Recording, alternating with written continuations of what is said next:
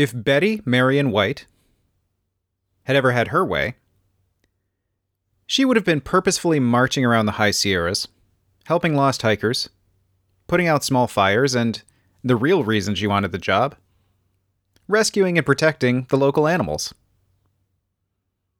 In my heart, I've been a forest ranger all my life, she said in later years.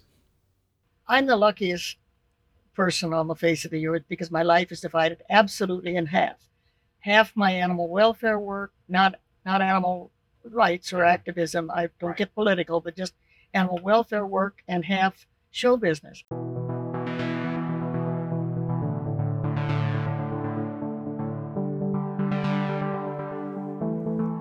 This is Swan Songs, last acts in legendary lives. On today's episode, Betty White gets hot in Cleveland. I'll be joined this episode by filmmaker Dan Watt. He's a friend of Betty's who also supported her in her charity fundraising. I know, tinkering with the format, only 3 episodes in. I'm as horrified as you are, but we'll get through it together. The only child of Tess and Horace White, Betty and the family moved from Oak Park, Illinois to Alhambra, California, a Los Angeles suburb, when Betty was just 18 months old. This wasn't in any way the LA that we know today.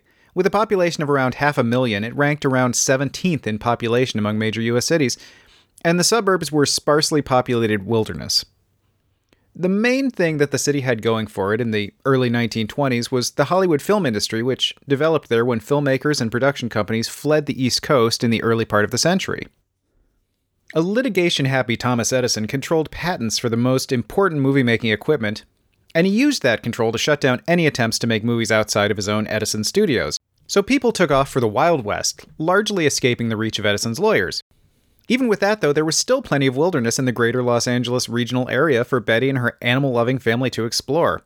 And the family would take long road trips into the high Sierras or all the way to Yellowstone for weeks-long hiking and camping trips, during which they'd encounter plenty of animals, but hardly any people. I'm not much of a camper myself, but the rest of it kind of sounds like heaven. The Los Angeles area wasn't going to stay a backwater for long, though, and the forces that turned it into the city that it is today were well underway. The film industry continued to grow, as did the black population. Geographically, the city was about as far as you could get from the hubs of racial discrimination and violence in the American Deep South. The first stirrings of the Great Depression at the end of the 1920s saw a rise in immigration from Mexico, as well as from poor Americans who could no longer make livings as agricultural workers. Think the Okies of John Steinbeck's Grapes of Wrath.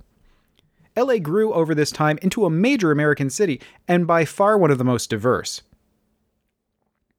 Baby Betty was growing up with the fast-growing town. The Depression hit the Whites as much as it did everyone else, and Dad Horace would build crystal radio sets to sell, with commercial radio only starting to become a thing.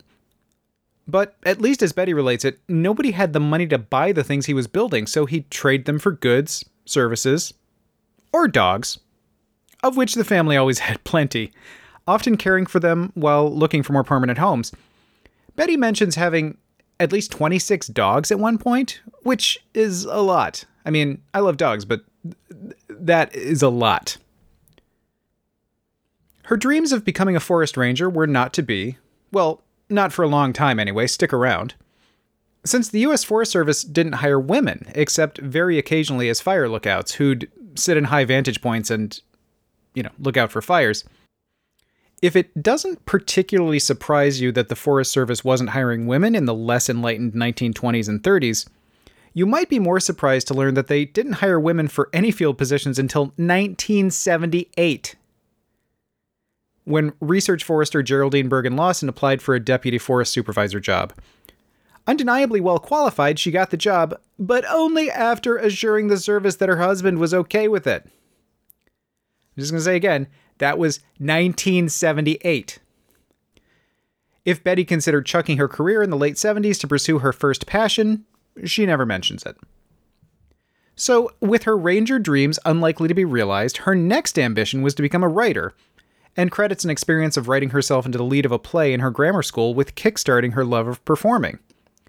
She went on to Beverly Hills High School, which was then relatively new, and would go on to be featured or depicted in dozens of productions, everything from Cary Grant movies to Nickelback videos, right up to the present day.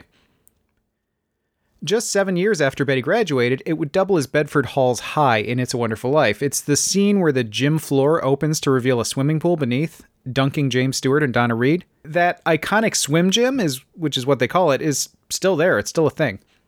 Betty was chosen to sing at her high school graduation, the kind of thing that might have been an early career highlight if it didn't immediately lead into something bigger. A shot on TV. Well, kinda. Alongside the senior class president, Harry Bennett, Betty was invited to take part in a performance that would have an audience somewhat smaller than what she'd become accustomed to later, and probably smaller than that of her high school graduation. This was to be an experimental, closed-circuit rendition of Franz Lehar's operetta, The Merry Widow, at the old Packard Building in Los Angeles. Dan Watt, hello. Good to talk to you. Yeah, nice to hear your voice. So in 1939, she appeared in a closed-circuit TV performance in Los Angeles. So this was shortly before television, before the first national television broadcast. This was pretty groundbreaking. Yeah, I remember having this conversation, and she said it was in downtown L.A., and it was at the Packard Motor Car Company, and what they did is it was like a test broadcast. They just wanted to see if they could do it, and they did a version of The Merry Widow, and they did it in one of the boardrooms in the building, and her parents and some other friend and family of people in it came to see it, but they were 2 stories down in the actual car showroom, and they transmitted the production there. So that was as far as the waves would go, was 2 floors down. So they got to actually see it on screens. Many of Betty's earliest movie memories revolve around the musicals of Jeanette MacDonald, one of the most popular stars of the 1930s. Even in Betty's 90s, she still considered MacDonald's films some of her favorites. So it must have been a thrill to perform a role that her idol had played on screen alongside Marie Chevalier just 5 years earlier. Betty's audience maybe wasn't quite that of a typical Jeanette MacDonald picture, but it was still a bit of history.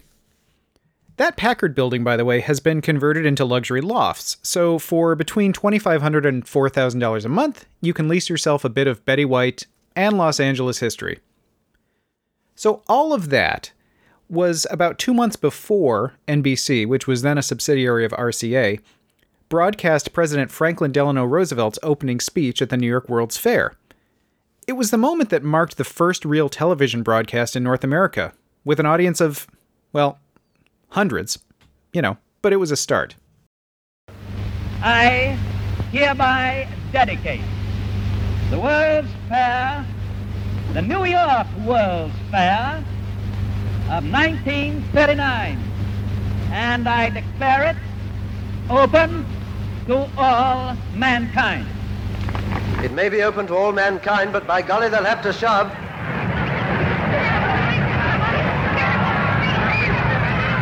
The experiment that Betty participated in might seem crude by today's standards, but it was cutting edge at the time. In her memoir, she wrote, "The show may have been less than enchanting, but for this young Merry Widow, it was totally enchanting." As anyone interested in getting into entertainment at the time would, she did some work in radio, nothing too major, but she did some commercial reads for The Great Gildersleeve, which was a popular show at the time. She also appeared memorably in an episode of a show called The Family Theater, an episode which also guest starred Fibber McGee and Molly. That was another very long-running radio show that was very popular, so Betty got to appear alongside a couple of radio giants. Anyone else in the waiting room, Jane?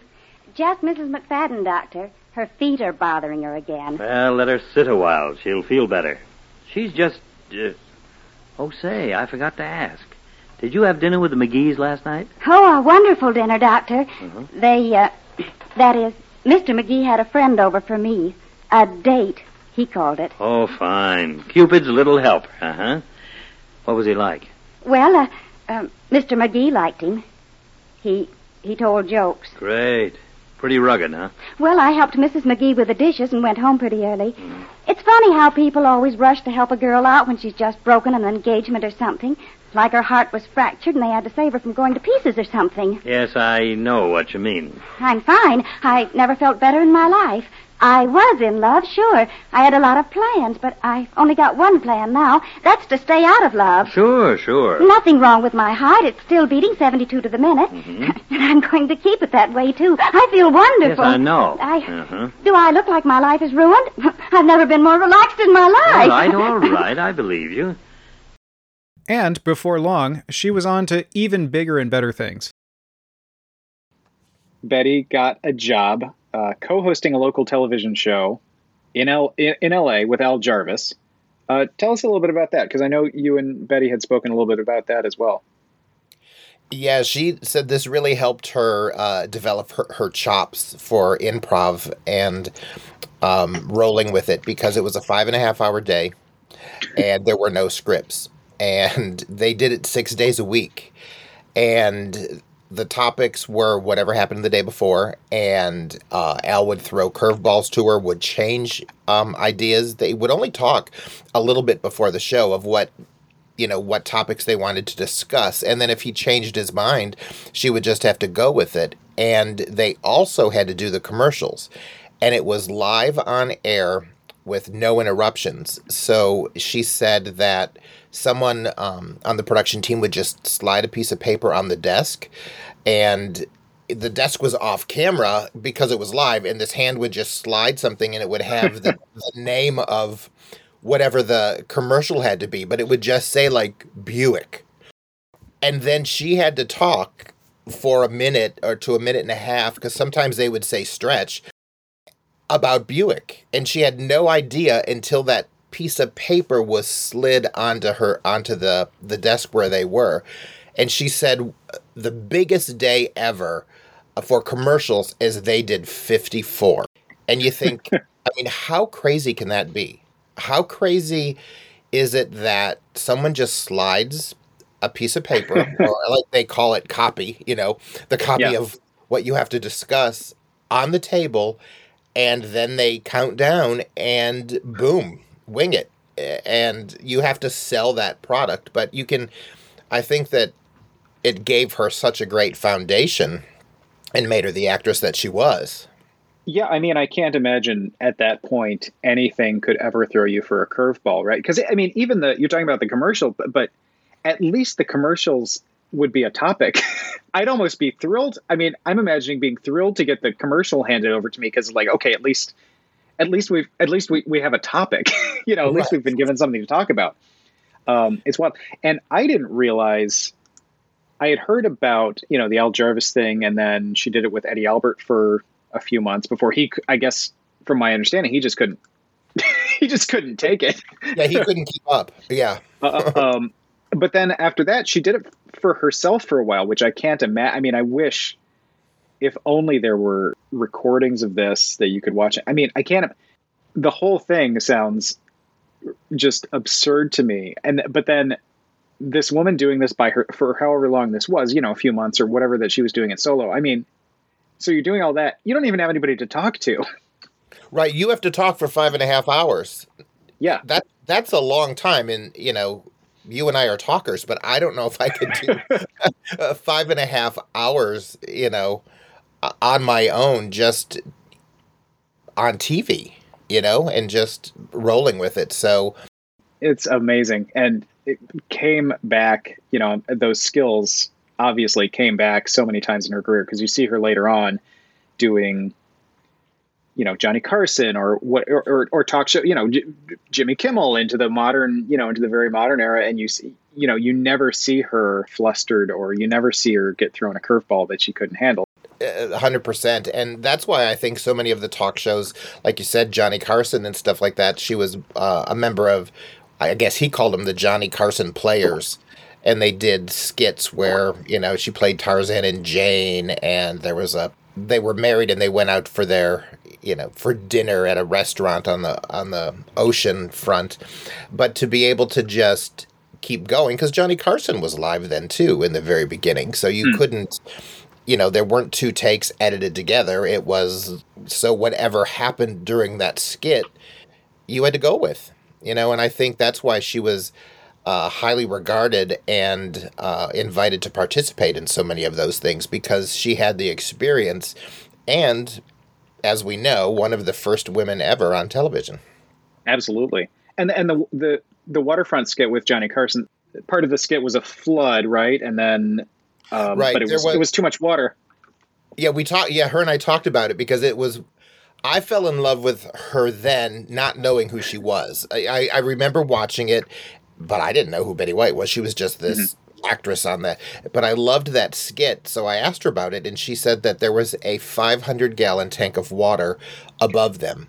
And the producers said, okay, so we can't rehearse this. You can't let out 500 gallons of water and then, okay, let's just refill it and do it again.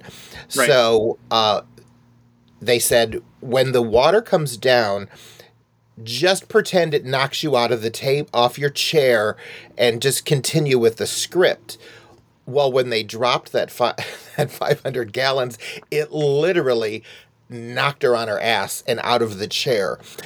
So, but again, it was live, so she laid there in there pretending that she had passed out. And Johnny Carson, if you watch the skit, his face, he really is startled, like, oh my God, did something happen to Betty White? And then when it was over, he said, oh my God, I thought I killed you. So it just shows what a pro she was, that even being hit with so much water like that she had thrown onto the floor, that she just stayed in character and kept going with the skit as it was. So by the 1960s, Betty was a ubiquitous television presence, not really known for any particular thing at that point, but just kind of showing up everywhere. She frequently guested on talk shows with Jack Parr and Johnny Carson, as we mentioned, and she began a run co-hosting the Rose Bowl parade that lasted 19 years. She also made a small but significant appearance in Otto Preminger's all-star political drama Advise and Consent. It's about a Secretary of State candidate whose nomination becomes contentious when evidence of a past gay affair comes to light. Betty plays Senator Bessie Adams of Kansas, loosely based on real-life Senator Margaret Chase Smith, who was in office at the time. Mr. President, I must admit I'm not a supporter of Mr. Leffingwell, but I watched the hearing on television and it seemed eminently fair to me. Mr. President, I'm sorry if the senator from Kansas was not perceptive enough to grasp what was obvious. I am telling the Senate exactly what happened. As much as I appreciate hearing about the senator's particular view, I am constrained to say I will need more substantial proof than the senator's personal description. Mr. President, is the senator calling me a liar? The record must stand as it is, Mr. President. How the senator interprets that record is his own problem. We skipped past a couple of very short-lived marriages that Betty'd had in her 20s, and by the 1960s, she'd come to describe herself as militantly single. That was before a fateful appearance on the third episode of Password, a game show that would go on to tremendous popularity and a number of revivals into the present. That show's first host, Alan Ludden, had lost his wife to cancer just days before the filming that Betty was on, but she didn't know any of that and was instantly impressed with his ease and warmth. A year later, they were cast together in a summer stock production of Critics' Choice, and the two became friends. Alan, though, quickly made clear that he was interested in more. Betty wasn't so sure. Alan had 3 kids, and she also had little interest in leaving the West Coast for New York, where Password was filmed. Still, he persisted, asking Betty to marry him multiple times and even wearing the engagement ring he'd purchased on a chain around his neck so that it would be handy if she ever changed her mind. She didn't take the bait. Not for a while, anyway. Over Easter, 1963, Alan sent her a stuffed white bunny with diamond earrings on its ears and a card attached that said, "Please say yes." When she picked up the phone that night, her first word wasn't hello. It was yes. It wasn't the earrings that did it, she said. It was the goddamn bunny. The two were married in a small ceremony in Vegas on June 14th, 1963. She said, "I spent wasted a whole year that Alan and I could have had together, saying, no, I wouldn't marry him. I wasted a whole year we could have had together. But we made it. We finally did." The two were married for 18 years before Alan's death from stomach cancer in 1981. Betty made clear, for the rest of her life, that there had ever been, and would ever be, only one true love in her life. According to Betty's friend and Mama's Family co-star Vicki Lawrence, Betty's last word, many, many, many years later, was simply, Alan. So Betty settled into the career and life of a sort of television gadabout. But the best was yet to come. Her friendship with Mary Tyler Moore and Mary's then-husband Grant Tinker led to an invitation to make a guest appearance on the Mary Tyler Moore Show's 4th season. She'd play Sue Ann Nivens, the sickly sweet happy homemaker, at least on air. When not on camera for her show within the show, she was tough, self-centered, and entirely sex-crazed. Betty described her as a sort of a neighborhood nymphomaniac. She was so good in the role that she was quickly promoted to series regular, and it won her first Emmy. And also her second Emmy the year after the first one. After that show ended, Betty immediately began work on a new sitcom from MTM's producers, just called The Betty White Show. But it only lasted for 14 episodes. She settled right back into doing game shows and talk shows until she took a recurring role on Mama's Family starring Vicki Lawrence in 1983. On that show, she was joined by another TV veteran with whom she'd become much more closely associated in the near future, Rue McClanahan. The two also became very good friends. Now, The Golden Girls is probably my favorite show of all time, and I could spend hours talking about it, but it's not really what we're here for. So I'm going to show some self-restraint and just hit the high points. During a comedy sketch to promote NBC's 1984 to 1985 television season, Selma Diamond and Doris Roberts, two actresses of a certain age, performed a comedy skit called Miami Nice, a play on Miami Vice, but about old people in Florida. It gave NBC's senior vice president Warren Littlefield ideas. Producers Paul Junger-Witt and Tony Thomas were brought on board, and Susan Harris, best known for her work on the surreal sitcom Soap, was eventually asked to write a pilot script. Estelle Getty was cast first as feisty Sophia Petrillo, though she was only meant to be a recurring character initially. Betty and Rue McClanahan were next in consideration. Betty to play man-hungry Blanche Devereaux, and Rue for scatterbrained Rose Nylund. Those roles made sense based on Betty's Sue Ann Nivens character and Rue's earlier role on Maude opposite B. Arthur.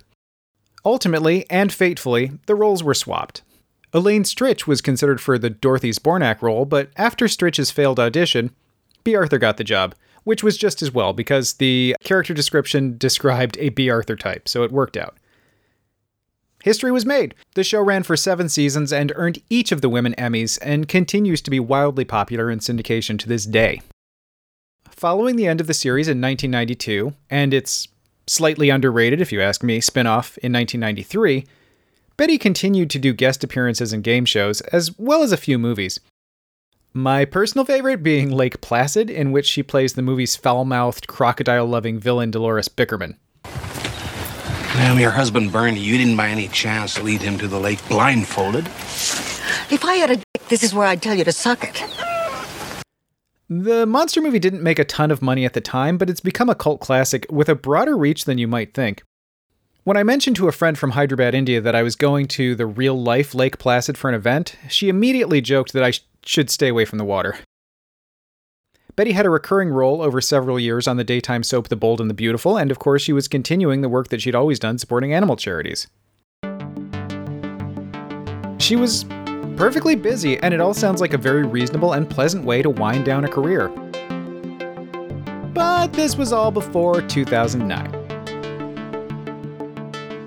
Which brings us to Hot in Cleveland. Betty's last sitcom had a pretty solid and simple high concept. 3 middle-aged women from Los Angeles, all at turning points in their lives, wind up with an unexpected layover in the Rust Belt, where they discover that, while they might be invisible in LA, they're hot in Cleveland. The show looks at the particular challenges faced by women over 40 in America, while also having some fun with the culture clash of West Coast versus Midwest. Wendy Malick, Valerie Bertinelli, and Jane Leaves were all courted for the series from early on, as was Betty White. Bertinelli said of the process, They sent each one of us the script, and I was told that Betty White was playing the part of Elka, and they're trying to get Jane Leeves and Wendy Malick to play the other roles. I said, if you can get those girls, I'm doing it. They were all sitcom veterans with dozens of film and TV credits apiece. Malick, who was to play the lovably self-centered soap actress Victoria Chase, starred in Just Shoot Me for 7 seasons. Bertinelli, set to play the sweet, slightly naive writer Melanie Moretti, was practically a baby when she co-starred on Norman Lear's One Day at a Time, while Leaves, playing straight-talking beautician Joy Scroggs, had been best known for her role as Daphne in all 11 seasons of Frasier. She'd had a very early career breakthrough working on the absurdist British sketch program The Benny Hill Show. That's not really relevant here, but it's just a detail that I find kind of delightful. I say, did you get my letter? Oh, not half. Here, why'd you write that on the envelope? What, personal? Well, it was pretty personal, wasn't it, eh? Personal? Oh, I thought it said personnel, and I've been showing it round the factory. The characters would all have echoes of the beloved archetypes that you might recall from the Golden Girls. And Living Single, Sex and the City, Facts of Life, Designing Women, etc. And that's no surprise.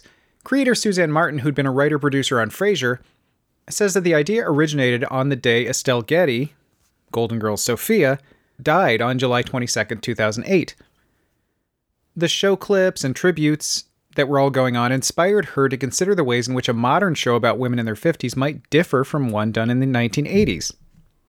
Martin and producer Linda Obst got together on the project, pitching it to CBS initially before getting some interest from TV Land, which she'd never heard of.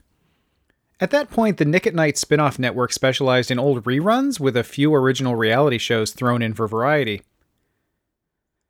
If you were into reruns of Gunsmoke or new episodes of The Cougar, you might have been more familiar with the network than Suzanne Martin was. For Hot in Cleveland, she would end up serving as writer and showrunner, with Hazy Mills, the company run by Sean Hayes, best known as Jack on Will and Grace, producing. Even once the other women were in, Betty White was only locked down for a single guest appearance in the pilot, playing sassy, judgmental caretaker Elka Ostrovsky. Of the negotiations, Suzanne Martin said, "I have to say the good and the bad of Betty is that she'll say yes to anyone, to a certain extent. But the most wonderful thing about her is that she truly loves to work, and she lives to work, and it keeps her going." So the problem with booking Betty wasn't that it was tough to get her to say yes, it was that she was saying yes to everybody else at the same time. According to her, she only agreed to do the pilot with the provision that she wouldn't be returning for more if the show were to get picked up. They were lucky, actually, to have started discussions with her when they did in late 2009. The Proposal with Sandra Bullock and Ryan Reynolds had just come out, but Betty wasn't nearly as hot as she was about to be. Here's a quick rundown of what she was up to leading to the taping and airing of the Hot in Cleveland pilot in June of 2010. So, in December of 2009, David Matthews started the Betty White to host SNL, Please, Facebook campaign that eventually got around 500,000 co-signers until by March of 2010, Lorne Michaels and the SNL people confirmed that she'd agreed to host the show in May. Her appearance on the show, demanding on any performer of any age, earned her a Primetime Emmy Award for Outstanding Guest Actress in a Comedy Series, and drew some of SNL's best ratings in a couple of years. It also has the highest popularity rating on IMDb of any episode of SNL ever. So on February 7th of 2010, her highly memorable Super Bowl commercial for Snickers aired. Viewers loved it at the time, and it frequently makes lists of best Super Bowl commercials ever.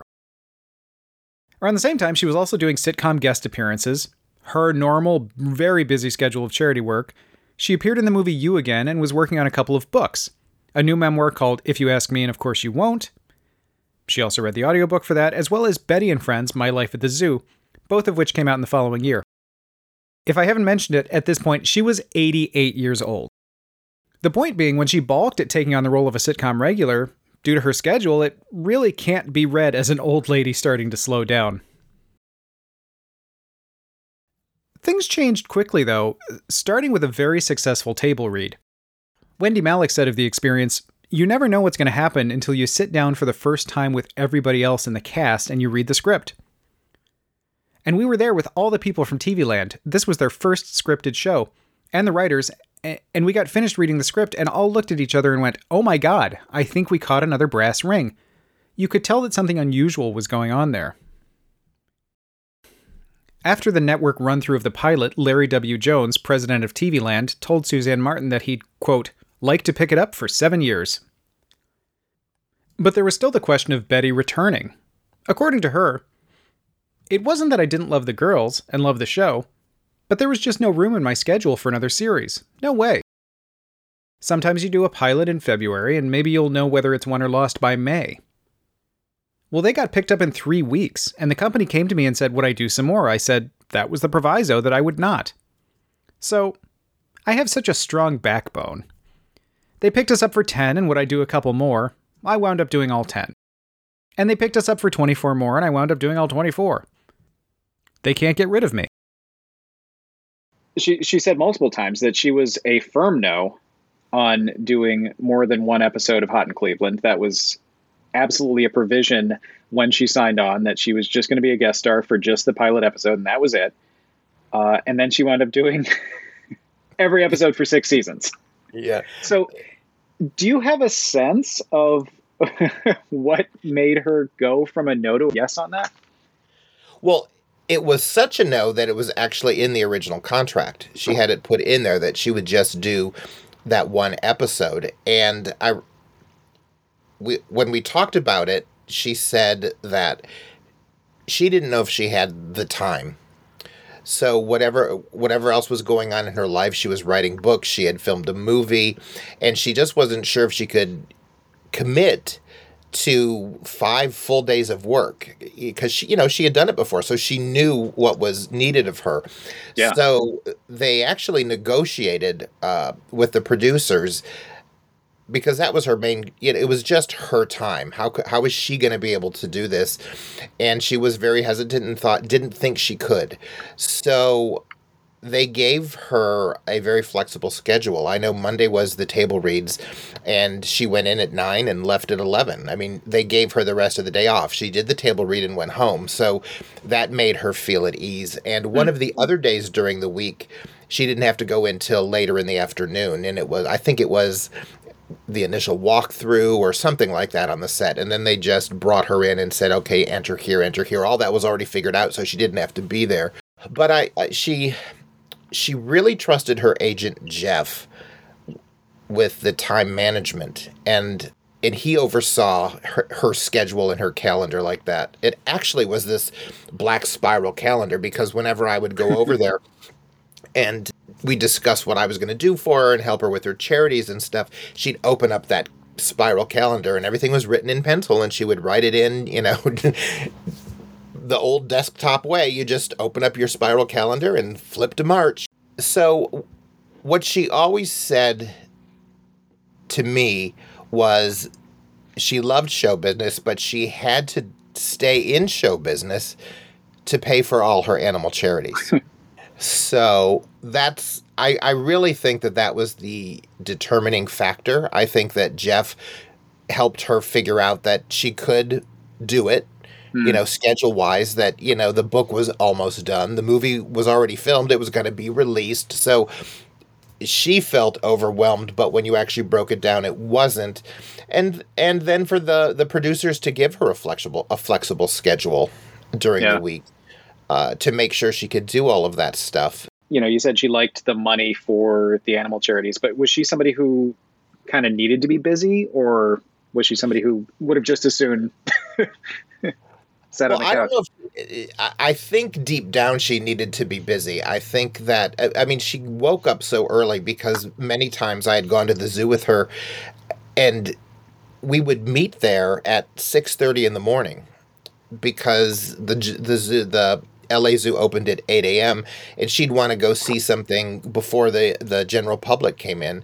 So we'd get there at 6:30 in the morning, and they'd open it up. They'd open the zoo for her, and we'd go in, and there were times we'd go to the section where the giraffes and zebras were, and she'd feed the zebras. And my job with her was to help her raise money for her different charities. So they expanded the hospital. So whenever they got new technology in the hospital, we would go look at it, or to expand the elephant area so she got up early, handled all her stuff, and then I remember the one time a benefactor was going to donate to the LA Zoo, was interested in it, and she said, oh, let's see when we can go, and she opened up that spiral notebook, and she flipped, to the next month, and there was like a week with nothing on it, and she was like, why don't I have anything in the third week? And so I found it fascinating that a woman who was so busy,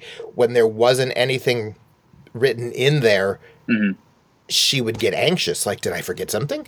Did my assistant Donna forget? Why don't I have something? Should be on that week. Why is there nothing written in my little boxes? So I think she also had that bubbling in her. I think Betty was also, she loved to work, and she didn't need a lot of hours to sleep. She was always up late. We had some late night phone calls, and then she was up early. I don't want to get too deep into psychoanalyzing Betty White.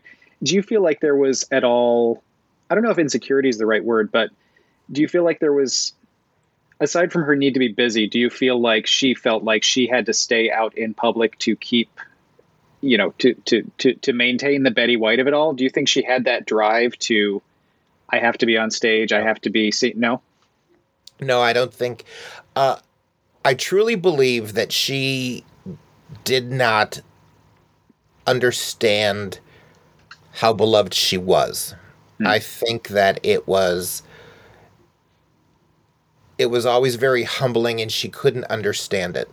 And the perfect example, going back to Hot in Cleveland, is I went to the filming of the pilot, and I remember when she said she was going to be filming this new show, I said, oh my gosh, I'd love to go. And she goes, are you sure? I mean, it's not even picked up yet. This is the pilot. I'm not going to be on the show. We're just going to film it for them to try to sell it.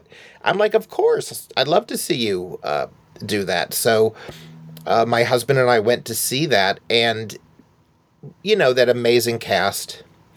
All the ladies, when the show was over, they all took their bow. When Betty walked out, there was this roar from the audience that startled her, and people, and it was, a lot of it was friends and family, because it was a very, very small audience, because again, it was the filming of it to try to sell it. Right. Which ended up being the pilot that they used. And people had brought roses for her, and she was absolutely shocked. People came to see the show, waited in line, bought her flowers just to show their appreciation to her when she walked out. And I remember the women just splitting to let her come through between the two of them. I mean, between two of them. And you could see it in her face that she didn't get it. She didn't quite understand. She's like, well, I just did my job. Why is everybody standing up and handing me flowers, So they got their Betty. They were off and running. The show debuted on June 16th, 2010 to blockbuster ratings, certainly for wee little pay cable channel TV land. 4.75 million viewers tuned in to watch the show, making it the highest rated and most watched telecast ever for the network. Even without Betty, the show's cast would have been a draw. But this was less than a month after her SNL appearance, and Betty had formally crossed over from beloved TV presence to octogenarian superstar. Let me ask you something. What's the deal with old ladies in tracksuits? Well, it's simple. In your 20s, you dress for men. In your 40s, you dress for success. In your 80s, you dress for the bathroom. Especially given that the show was inspired by the Golden Girls, it's clear that Betty White was playing the sassy, no-holds-barred Sophia role. And there's a neat symmetry there in her casting. On that earlier show, Estelle Getty was a last-minute addition to the regular cast. Sophia was only ever intended as a recurring guest star, a character who'd pop over now and again. But Getty's performance in the pilot bowled over both the producers and early audiences. She was quickly added as a regular cast member, replacing Charles Levin as Coco, the girl's gay cook and housekeeper. In that instance, Getty was a lesser-known stage actress whose comedic talents came as a surprise, at least to the show's creators. Betty was, of course, a very well-known quantity who was courted from the very beginning. The Golden Girls in their 50s were treated as all but geriatric, a societal attitude that the show tried to push back against. The Cleveland Girls, around the same ages, deal with attitudes about middle-aged women, but they're never treated as ancient. There's not a gray hair in the bunch. That feels like progress in a lot of ways. Our aging population has perhaps made it easier to see people in their 50s and 60s, and in Elka's case, 80s and 90s, as vital, relevant, and sexy. We're at least as youth-obsessed as ever, though, so it might also represent an increasing need to appear young, with fillers and Botox ever more at the ready. And, hey, no complaints from me. The show smartly jokes about extreme beauty regimens without being particularly judgmental. She and Mamie Sue have been smuggling meds in from Canada for their friends who can't afford them. What, you mean these are all just old people meds? You don't have any Botox or wrinkle cream? Those were old people meds too, dear. Over the course of the show's 6 seasons, did I mention that the show started when Betty was 88? It drew an impressive range of guest stars, many with strong ties to TV history.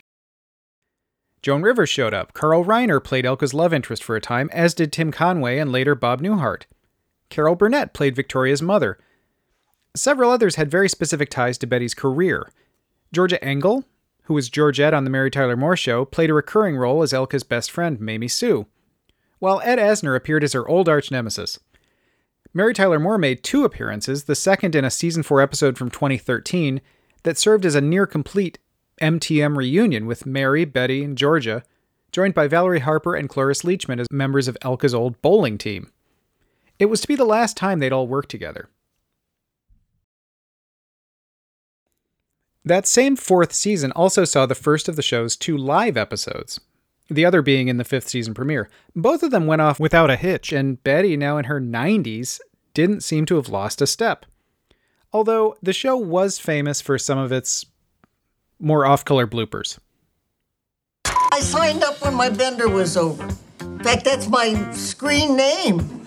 Bender over. The show even produced an animated episode, also in the 5th season, and this is the first time we ever visit the apartment on the property where Elka lives, the first time we'd ever seen it.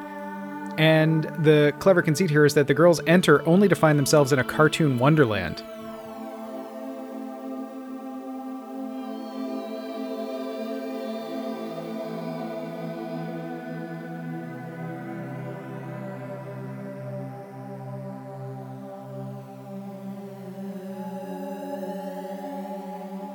I tell everybody that'll listen that I work on the happiest set I've ever worked on in 63 years in this business. But you abuse of privilege.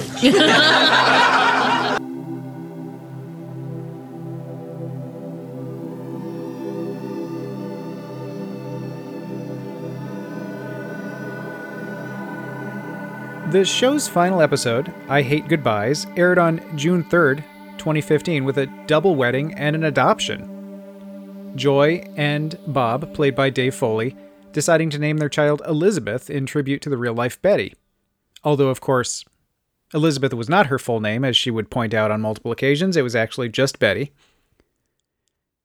The show flashes forward 5 years, where we learn that, in spite of all the changes in the main characters' lives, the 4 women still get together every Wednesday night, which was the day the show aired. Elka, like Betty, was 93 years old before that time jump, so 5 years might have seemed optimistic. But even though Hot in Cleveland was her last major role, she kept working for most of those 5 years. She made guest appearances in shows including Bones, Crowded, and Young and Hungry, where she was reteamed with Carl Reiner. During a celebratory appearance at the Emmys in 2018, she looked a bit more frail than we'd been used to seeing her, but she was 96 and gave a funny, moving speech that earned her a standing ovation. With COVID on the horizon, she did voiceover work in Trouble and Toy Story 4, where she played Bitey White. She was scheduled to appear in a Lifetime original Christmas movie in 2020, playing a woman who may or may not have been Mrs. Claus, according to the description, but COVID-19, unfortunately, made that impossible. The last part of her career, she really sort of settled into that sort of naughty grandma brand. And that was, you'd see her on talk shows doing sort of slightly off color jokes. She's not raunchy, but she's sassy. She's a little off color. Was that Betty, or was that Betty's brand? It was Betty. And Okay. I think with Elka and Hot in Cleveland, and that opened up a door where she could be more like herself, because she was so quick-witted and had I don't want to say raunchy, a blue sense of humor, I guess. Mm-hmm. And so she had Sue Ann Nivens that took her way that way, and then Rose Nylund was a complete opposite, and this was like a combination of both of them. Mm-hmm. And I think she felt very at ease with that. And I know when she did Saturday Night Live, we talked about it, and she loved the skit where they're talking about the muffin, because she loved the line about talking about her crusty, I think it was crusty muffin. Or dusty. Dusty muffin. Sorry, you've got to be very when you're talking about Betty White's muffin, you have to be very specific. Right, exactly. And she loved that line, but she loved delivering stuff like that with that, double entendre. Is that what it's called? Yeah.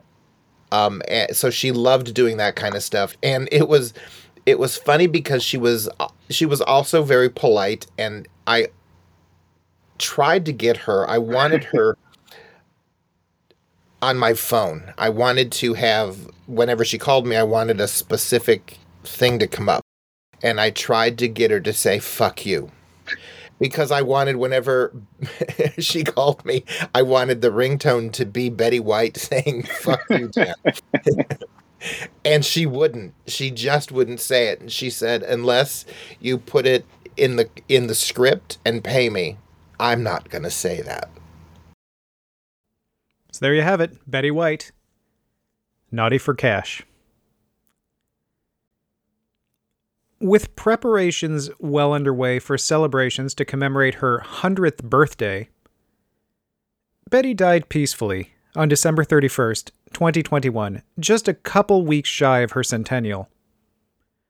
Of course, that just meant that New Year's celebrations around the world were spent commemorating her life and her work. That seems like a natural place to end.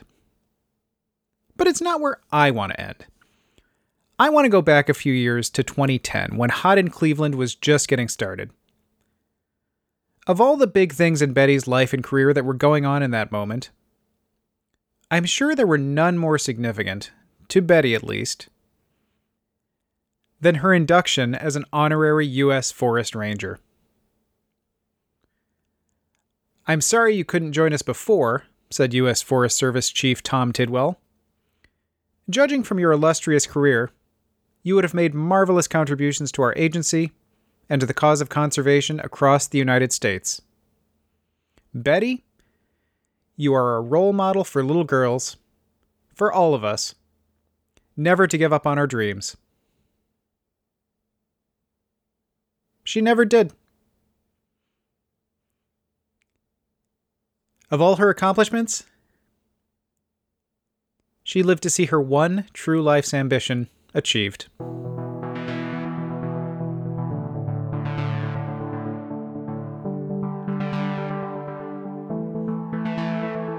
This has been Swan Songs, last acts in legendary lives. It's written, produced, and edited by me, Ross Johnson, and I also put together the incidental music. Thanks so much to Dan Watt for joining us to reminisce about Betty White. His award-winning documentary, Everybody Dance, can be found on Amazon Prime, Apple TV, iTunes, pretty much anywhere you stream movies. His website is danceanddanproductions.com, and you can also support his work with kids in the performing arts at artattackfoundation.org. Thanks also to Valerie Bertinelli, who was kind enough to answer some of our questions about the filming of Hot in Cleveland. So nice of her, and so nice of you for listening. Thank you. If you like what you heard, please consider rating and reviewing. It's a huge help. We'll be back next week with more Swan Songs.